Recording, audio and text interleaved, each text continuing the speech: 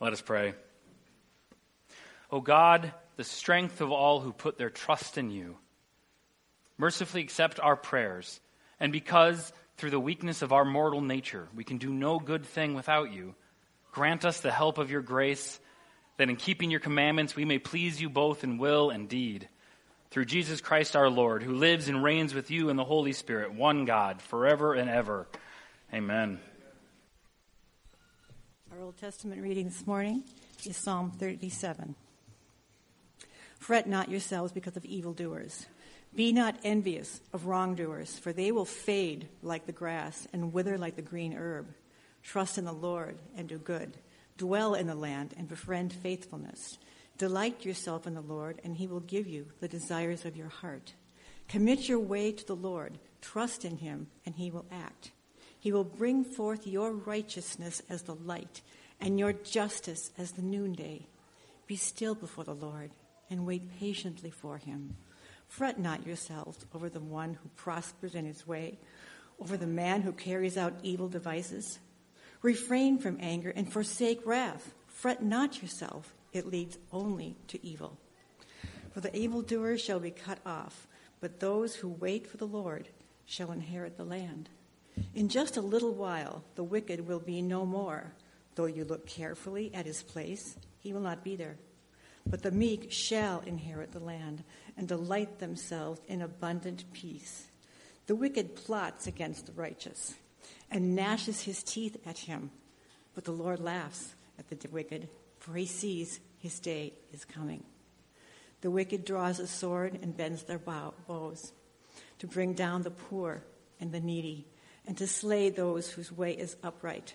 Their sword shall enter their own heart, and their bows shall be broken. Better is a little that the righteous has than the abundance of many wicked. For the arms of the wicked shall be broken, but the Lord upholds the righteous. The word of the Lord. A reading from 2 Corinthians. I have been a fool. You forced me to it, for I ought to have been commended by you. For I was not at all inferior to these super-apostles, even though I am nothing. The signs of a true apostle were performed among you, and with utmost patience, with signs and wonders and mighty works. For in what were you less favored than the rest of the churches, except that I myself did not burden you? Forgive me this wrong. Here for the third time I am ready to come to you, and I will not be a burden, for I seek not what is yours, but you. For children are not obligated to save up for their parents, but parents for their children. I will most gladly spend and be spent for your souls. If I love you more, am I to be loved less? But granting that I myself did not burden you, I was crafty, you say, and got the better of you by deceit. Did I take advantage of you through any of those whom I sent to you? I urged Titus to go, and I sent the brother with him. Did Titus take advantage of you? Did we not act in the same spirit? Did we not take the same steps? Have you been thinking all along that we have been defending ourselves to you? It is in the sight of God that we have been speaking in Christ, and all for your upbuilding, beloved. For I fear that perhaps when I come I may find you not as I wish, and that you may find me not as you wish, that perhaps there may be quarreling, jealousy, anger, hostility, slander, gossip, conceit, and disorder. I fear that when I come again, my God may humble me before you, and I may have to mourn over many of those who have sinned earlier and have not repented of the impurity, sexual immorality, and sensuality that they have practiced. The word of the Lord. This is the gospel of our Lord Jesus Christ according to Luke. Glory to you, Lord Christ. But I say to you who hear, love your enemies and do good to those who hate you. Bless those who curse you. Pray for those who abuse you. To the one who strikes you on the cheek, offer the other also. And from those who take away your cloak, do not withhold your tunic either. Give to everyone who begs from you, and from one who takes away your goods, do not demand them back. And as you wish that others would do to you, do so to them. If you love those who love you, what benefit is that to you? For even sinners love those who love them. And if you do good to those who do good to you, what benefit is that to you? For even sinners do the same. And if you lend to those from whom you expect to receive, What credit is that to you? Even sinners lend to sinners and get back the same amount. But love your enemies and do good and lend and expect nothing in return, and your reward will be great, and you will be sons of the Most High. For he is kind to the ungrateful and the evil. Be merciful even as your Father is merciful. Do not judge, and you will not be judged. Condemn not, and you will not be condemned. Forgive, and you will be forgiven. Give, and it will be given to you. Good measure, pressed down, shaken together, running over. It will be put into your lap. For with the measure you use, it will be measured back to you. The Gospel of the Lord. Praise to you, Lord Christ. Father, we do pray this morning that through your Spirit, you would make us those who hear, that you would give us open ears to listen and to receive your word for us. Lord, strengthen us to obey your words. Even when it's difficult, give us that strength through your Spirit, we ask. We pray this in the precious name of Jesus. Amen. I should apologize up front for the state of my voice this morning. So over the last couple of days, I've been losing my voice. I keep saying to people, I feel fine. I really do. And I find that the more you insist that you feel fine, the less people believe you. So I was saying to someone, I feel great. He was like, okay, get well soon. I was like, no, I don't have to get well. I'm fine. But anyway, my voice is a little scratchy. So again, I apologize for that. So I did do a wedding yesterday, but I didn't scream through the wedding, I promise. So I was very even in it, but it was a joyful and beautiful wedding. So I was recently reading an interview with a writer-pastor named Dane Ortland. And in this interview, he referenced actually a sermon he had heard by Charles Spurgeon, a great preacher from history. And that Spurgeon in the sermon had spoken about that when we read the Gospels, there are many places where Jesus talks about his mission. There are many places where he talks about his identity as the Son of God. There are many places where he talks about the kingdom of heaven. But Spurgeon pointed out there's only one place actually where Jesus speaks about his heart. And Dane Ortland in this interview talked about how the heart in the Bible is the fountain of everything we care most deeply about. When we speak about our heart, we are saying, this is what is most important to me. He says it's our motivation headquarters. It's why we do what we do. And Jesus shows up and says, here's what his motivation headquarters is. Here's what he cares most deeply about. That one verse where Jesus speaks about his heart comes from Matthew 11:29, where he says, I am gentle and lowly in heart. You probably remember that passage. It begins with Jesus saying, come to me, all you who are weary and heavy laden, and I will give you rest. Take my yoke upon you. I am gentle and lowly in heart. Ortland goes on to say this, none of us would ever pick these two words, gentle and lowly, to be what he says is his deepest heart. And that is just deeply consoling. Right? That God in the flesh, Jesus Christ, and speaking about his heart, Almighty God, and speaking about his heart, says, I'm gentle and lowly. And of course, this reality that this is the heart of Jesus, this is the motivation of Jesus, compels us then to come to Jesus, knowing, right, he will not be harsh with us. He will not turn us away. When we come to him, we come to one who is gentle and lowly and who says, come to me. It's actually right there in our stained glass, come unto me. That is the invitation that we have from Jesus. So we come to him knowing his heart, but then also as we come to him and as we receive his work in us, as we receive new life, our heart of gentleness and lowliness grows. So it's no surprise when we get to the book of Galatians and it speaks about the fruit of the Spirit, that one of the fruits of the Spirit is gentleness. Of course it is, right? As the Spirit of Jesus is at work in us, then gentleness will grow in us. And so I want to consider today how we are called to be people that are gentle and lowly in heart, right? As we receive the Spirit of Jesus and live out his Spirit within us, that means we are, again, called to the ministry, to the work of gentleness and lowliness. And in particular, I want to think about what does it mean to lead with gentleness and lowliness? What does it mean to be a gentle and lowly leader? And I realize I say that, and some of you may be saying, oh, good, I don't have to listen anymore because I'm not a leader, and so therefore, those leader people can listen. But I want to suggest that all of us, right, in Christ, are called to places of leadership. And maybe that's upfront leadership in your roles, your various roles in life. Maybe that's sort of leadership from in the middle. Maybe that's leadership from the back. But all of us are called to lead in various ways. I love a quote actually from Leith Anderson, a pastor that served here in the Twin Cities for a long time. He says, leadership is knowing what to do and doing it. Whether that doing it is raising up more leaders or gathering a team or doing the work. But leadership is seeing this is what needs to be done.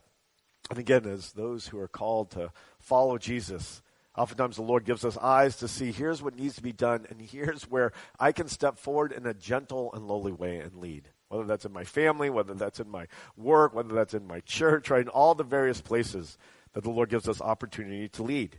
And I want to look today at the Apostle Paul. We're in 2 Corinthians. We're coming near the end. We have this passage and one more passage of next week, and we'll have gotten through all of 2 Corinthians, which has been both challenging and joyful. At least I've found it to be the case. I hope you have as well.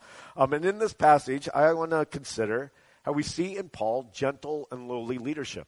Now, as we've said throughout this series, right, we do not want the message to be ultimately be like Paul. Right? I mean, Paul did say, imitate me as I imitate Christ. So that reminds us this is about growing in Christ-likeness. And we have this servant of Christ, right, who lived out, again, gentle and lowly leadership, who lived out leadership in Jesus. And I want us to ask, what are we learning here from Paul as he follows Christ? But again, as we consider this, let's keep in mind it's the Spirit of Christ in us that will help us to be more and more like Jesus. But one thing that the Spirit of Christ provides for us is His Word. And again, here we have Paul at his leadership, seeking to lead as Jesus led, right? I mean, earlier he's talked about how he's leading in the way of Jesus. He says that actually a few different times in 2 Corinthians, that he's seeking to imitate Christ in his leadership. And so let's consider that here. And the first thing I would say, the first mark actually we see of gentle and lowly leadership is humility. Right? Of course, it is, right? I mean, if you're going to be gentle, lowly, that is a call to be humble. Now, maybe you hear that and you say, really? This is humility? Verse 11, right? The first of our passage. I have been a fool. You forced me to it, for I ought to have been commended by you. For I was not at all inferior to these super apostles, even though I'm nothing. And we're like, okay, even though I'm nothing, that's sort of getting to humility, but it's kind of hard to believe that he really means that after he's just talked about how he's not inferior to any of the super apostles and that he ought to have been commended by them, by the Corinthians. Right? How is this humility? One thing to keep in mind, I believe I would say is, as Christians, we perhaps define humility different often than the world defines it. Right? We can say humility is actually just being really clear who we are in Christ. And to be honest about that. Our worth and our unworthiness, as we just sang, a perfect song actually for this passage, right? When Paul's saying, I am nothing, he's acknowledged, like, there's an unworthiness, right? In Christ, I recognize, right, my need, my complete dependence on him. And yet he also knows a worth, and we can be clear on our worth and our unworthiness at the same time. That's humility. And I believe actually we see that dynamic, right here from the beginning in this passage. I have been a fool. If you've been with us over the last few weeks, basically this passage really ends, or really it's kind of right before this is ended, what is often called Paul's fool's speech. Because in the speech, he a few times talks about how he's being foolish, but it's kind of being used ironically because he's basically saying, I'm acting foolishly in order for you to see how foolish you've been, and in order for you to see how you've been listening to fools. So that's ironic when he says, I've been a fool. But he is saying, right, I've acted in this way because I want your eyes to be open. I want you to see that I ought to have been commended by you. Why? Because he's so great in and of himself? No. They should have commended Paul because he is called by God as an apostle to their church, right? He is called by God to lead them. And they should be commending him because, again, of what God has done through him. So when he says, right, in verse 12, the signs of a true apostle were performed among you with utmost patience. The tense there, right, the past tense is actually really important. It's very Pauline that he would say it in that way. That he doesn't say, I performed the signs of a true apostle, although he did. But the language is actually making it clear this is God's work. Ultimately, it wasn't me performing signs and wonders. It was God performing signs and wonders through me. And how else are you going to perform signs and wonders other than through the Lord? Right, that term is actually used in the Old Testament. It's used in the New Testament. We see it a lot in the book of Acts. Signs and wonders mean supernatural acts. right? Where you see signs and wonders, you know this is not any person that did this. This is God, right? When people are healed, right? When miracles take place, when words of knowledge are shared, you realize this is God at work. And he's saying the signs of a true apostle were performed among you, signs and wonders and mighty works. Clearly that was not me. And so when he said before that, I'm nothing, he really means it. I'm a jar of clay, right? To quote earlier in 2 Corinthians. I'm just a vessel that God has worked through. The treasure is actually God's work. It's Christ in me who has done this work. And again, I believe Paul really believes it because he says it over and over again. We talked about that last week. He boasts in his weakness. That doesn't mean he doesn't acknowledge God's work through him, but he's really clear it is God's work. Now, when we consider this, right, we consider that words of I am nothing. If you've been in the church for a while, you've been in the Christian world for a while, you know, oh yeah, this is what Christians do, right? We find ways to boast that sound like we're not boasting, you know? So we boast about ourselves and then we say, God gets all the glory, right? You kind of throw that in at the end. Oh, all glory goes to God. And then you think, I sure hope people are impressed with me, right? I mean, I think we all struggle with that. And I talked about that last week. It's a constant battle of this desire to impress, to build ourselves up. And again, we can live in the reality. It's not lacking humility to acknowledge God has used us. But how do we truly live in this? So one thing I've been thinking about, and maybe you can consider this, is I've been thinking about what are the gut check that I can say, when do I actually know, you know what, I'm acting humble, but I'm not really being humble? When can I sort of be honest with myself? Like, this is a sign perhaps that I'm more concerned about myself than the Lord's work in me. As I was thinking about this, I was thinking sort of like a little barometer, like a measuring thing.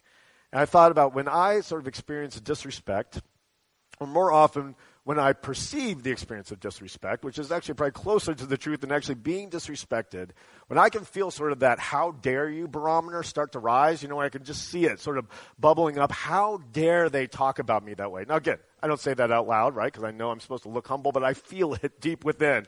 How dare they? I cannot believe they would show me this disrespect. Now, to be clear, we shouldn't disrespect people, right? We should honor people. Children should honor their parents, right? We should honor those who have been put in authority over us, right? I'm not saying that disrespect is a good thing. But I am saying that when I experience it and my first and strongest thought is, how dare they say that about me? I can realize, actually, what am I really concerned about here? Am I concerned about the Lord being disrespected? That I should be concerned about. Am I concerned about me? Well, I may not like it. But if I truly believe that I am nothing, in the sense that it's Christ's work within me, then actually I can say, you know what, if they're seeing the Lord and not seeing me, if I'm not getting maybe the credit I think I deserve, all the better. Actually, that's an opportunity to live into the humility that I'm called to, right, that we're all called to be gentle and lowly. And so maybe consider, what's the gut check that I'm aware of, right? What's the sign that maybe the Lord is reminding me? Remember, right? It's about my work in you. It's actually about me shining out. That is your desire. And to keep that in mind. And so we see that humility in Paul. The second thing I would point out is that we see his value for relationships, right? That he really cares about people. Now again, that's, of course, right? We'd say, that's not controversial to say we should value relationships. But often, especially when we're involved in conflict, and this is really a conflict here. I mean, the whole book of 2 Corinthians, it can be kind of a hard book to read because it's so full of conflict, right? Conflict with the super apostles, conflict with the Corinthians, conflict with different groups within the Corinthian church. But when we're dealing with conflict, it's very easy to get caught up in, I just want to win, right? I want to win this conflict. I want to be shown to be right. I want others to be shown to be wrong. And we can actually lose sight. My ultimate goal, actually, as a gentle and lowly leader, is that relationships would be restored, that relationships would be strengthened, that there would actually be good connection. Ultimately, relationship with the Lord, but then relationships with one another. And so we see that in Paul. Verses 13 all the way really down to 17, all are sort of, covering this strange issue that we've talked about before. And again, I say it's strange because it's so foreign usually to the way we think in the church today. But that the Corinthian church was offended. They actually felt disrespected by Paul because Paul wasn't demanding that they support him in his ministry. Now, he asked other churches to support him. He was not anti-churches paying for their pastors. It's important to mention that when you're a pastor. But actually, for whatever reason, in his relationship with the Corinthian church, he did not ask them to support him financially, right? And we actually see why in this passage. It's because he actually felt like to do that would be putting a burden on them that would harm his relationship with them. And so he is being defensive here, right? I mean, he's explaining, this is why I haven't asked you for money. I'm sorry if you feel like I've been crafty or been manipulative. But he even looks to Titus and says, look, I mean, clearly I wasn't sending Titus to manipulate you. He's really wanting to make it clear what his motives have been. But the heart of it is, I care about you. Right? I'm sorry that you've been offended. Actually, my purpose was actually the exact opposite. My purpose in this was that our relationship would be strengthened. We see once again the strong father language that's so strong in Paul and so strong throughout 1st and 2nd Corinthians. Right? That I'm like a dad who actually has not wanted to, make his children pay for him. Right? I've wanted to support you. That's the dynamic here. I think of all these words, right, the most powerful at the end there, or actually halfway through, verse 14. For I seek not what is yours, but you. Right? My concern is that if I sought money from you, you would actually take that's more important than you. I'm not concerned about ultimately what you have to give me. I'm concerned about you and my relationship with you. That's what he values. And it's very striking, actually, when we read this passage about how vulnerable he's making himself, right? I mean, to say, right, you're my children, I love you. If I love you more, am I to be loved less, right? I mean, it's really vulnerable. I mean, he's really being open. I don't want our relationship to suffer. I'm so sad, right, that my lack of asking you for money has actually sent the wrong message. And again, I think when we value relationship and lead in that way, it puts us at times in a vulnerable place. And it actually puts us in a place where, in order to restore those relationships, there's an openness and a sharing of our love that can feel actually risky. My wife, Molly, was recently giving a teaching for Gregory House. Some of you, I hope, are familiar with Gregory House. It's sort of the ministry school we have in our diocese. We actually have a Gregory House North, and Molly was teaching at that. And then that takes place here at Church of the Cross. And then there's a Gregory House in Wheaton. And then last week, Molly was down there. I'm teaching there as well. And in her teaching, she was talking about how sometimes people going into ministry, and I'm sure this is true for lots of jobs, counseling and teaching, and I'm sure we could list a long list. But the one message is given is learn or develop a thick skin, right? If you want to do this type of work, you better develop a thick skin because you at times are going to be insulted. You're going to be involved in conflict at times. And so make sure your skin's nice and thick. I remember there was a bishop that used to talk about how, spitballs are going to come at you all the time. And you just got to comb those spitballs out of your hair was the image he used. It's kind of a gross image. But sorry, now you have it in your heads. But again, and there's some truth to this, obviously. Right? I mean that we can't be thin-skinned in the sense that any slight we overreact to. But Molly was, saying that's really not ultimately biblical to develop a thick skin, right? I mean, look at the words of Jesus, right? The very challenging words in the Gospel of Luke that we just heard read to us. But does that sound like Jesus is saying develop a thick skin, right? He doesn't say ignore your enemies, don't be bothered by your enemies, don't worry about those who mistreat you. He's saying, actually, you have to love them. You have to pray for them. You are called to be merciful. And that's not a thick skin, right? That's a generous, loving, lowly, and gentle heart towards even those who hurt you. And again, we can only do that with the help of Jesus. Right? I mean, it's very clear. If we are going to value relationships, right, it's the Spirit of Christ who gave his very life so that we might be in relationship with him, that we need his help. Now, to be clear, and I think it's always worthwhile when we read passages like this to be clear, right? I do not believe this means if you're in an abusive relationship, if you are suffering from abuse, that you should stay in that relationship. At times, unfortunately, passages like this have been misused and actually been told to people, continue to be abused. I do not believe that's what Jesus is saying. We know that Jesus valued justice. We see that in Psalm 37, right? Vindication, right? And justice. We honor those and look forward to those and work towards those. But even in a situation, right, where there is abuse, right, where right boundaries must be made, right, and separation must take place, and sometimes, right, often a complete and total separation. Even there, I think the Lord is saying, watch your heart. Can you still forgive, right, those who have hurt you? Can you still pray for them? And that's actually, again, calling for a mercy I believe is hard to show apart from Jesus. So that's, again, I believe, as we think through what does it mean to value relationships, is to have this heart of Jesus that continues to show mercy. Again, as I was thinking about this and thinking, sort of, what's my gut check? What's sort of the barometer where I say I'm not living this out? Is I realize when I say of someone, I'm just done with them. Right? I'm just done. That Peter Berg, I'm just done with him. I've never said that, so I love working with Pete. But that's that's kind of my gut check when I say that. It's like, what am I meaning by that? Now, am I meaning a proper boundary needs to be formed? That's okay. Again, I think that's often the case in various things in life. But if I'm saying I want nothing to do with that person, it's usually a sign to me that, this has become more about me being right than about what God is calling me to, about seeing the reconciliation in a relationship. Maybe it's more about me being respected than it's about the value for relationship I think we're called to. The final thing then, I believe that we see here in Paul and in his words in 2 Corinthians, is we see a value for unity. Right? That value for relationship leads to a value for unity. And so in that final paragraph there, he again acknowledges, this isn't ultimately about us defending ourselves, right? It's about us, in the sight of God, seeking to build you up, right? It's for your upbuilding.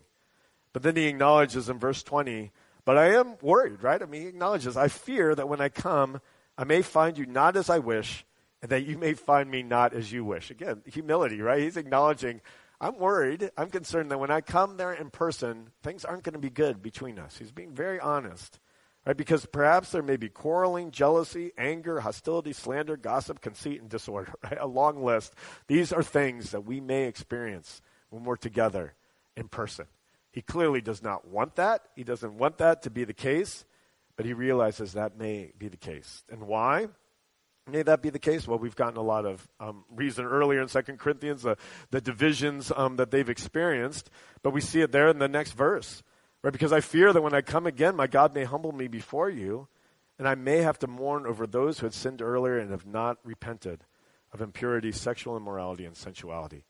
So he's acknowledging, right, part of the reason there's probably going to be divisions among us, between us, is because there are those of you who had not repented. I've warned you, right, of sexual immorality. I've warned you of the damage it does, and I'm going to be grieving if you haven't repented of that. Now, again, to be clear, right, Paul's calling them to repentance. He's calling them to turn away from that, right? He's actually makes it clear that when folks have turned away, they should be restored to the fellowship. And Paul is speaking about people in the church.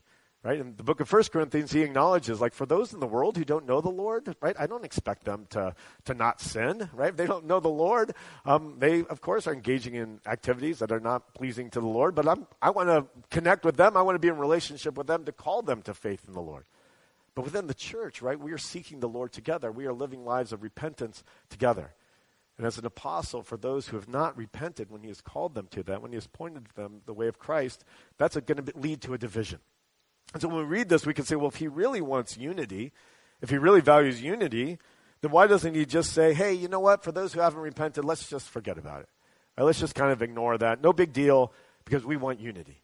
No, he wants unity, but he wants unity in Christ, which means seeking the Lord together, which actually means being a community of repentance. And again, I think that's good for us to take to heart as we seek unity, and we know the Lord loves unity, right? He prayed on the night before he died that we would be one as his Father and him are one, right? That's how much the Lord Jesus Christ wants unity among us.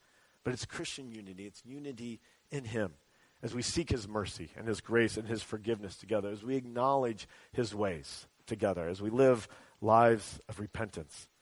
And so to value unity and to seek unity is actually to call communities together, for us to live lives of repentance with one another and to seek him together.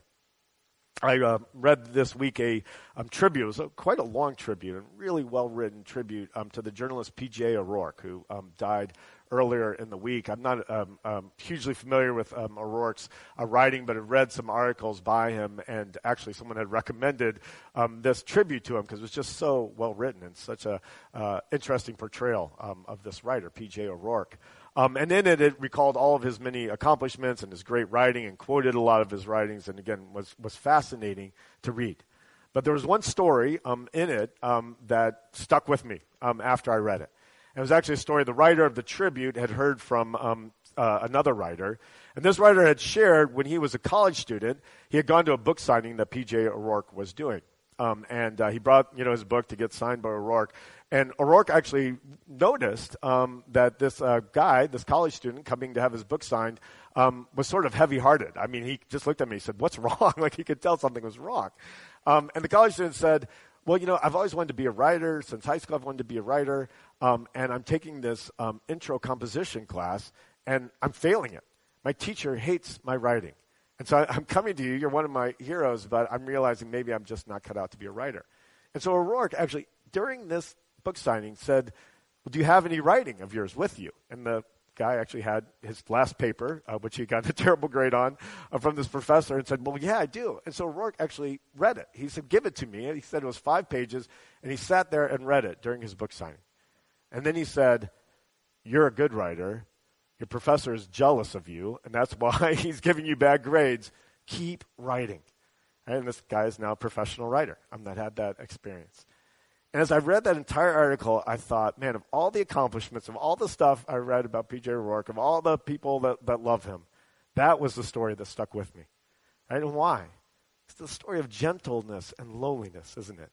Right? A world-famous writer taking the time to actually evaluate a college student's paper and encourage him to keep writing.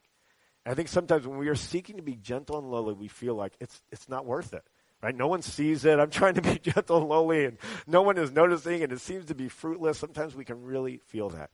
And we need to hold on to it makes a difference, right? To follow the way of Jesus, to submit ourselves to him, to seek his Spirit working in us. It does bear fruit. Let's pray for that.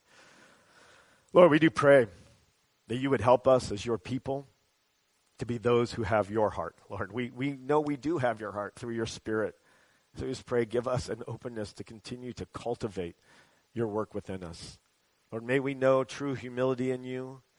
May we know a value for others, that people would be more important than projects or proving ourselves right. May we know a unity in you. So we pray for your help. We seek your work within us. And we ask all this in the name of the Father, the Son, and the Holy Spirit. Amen.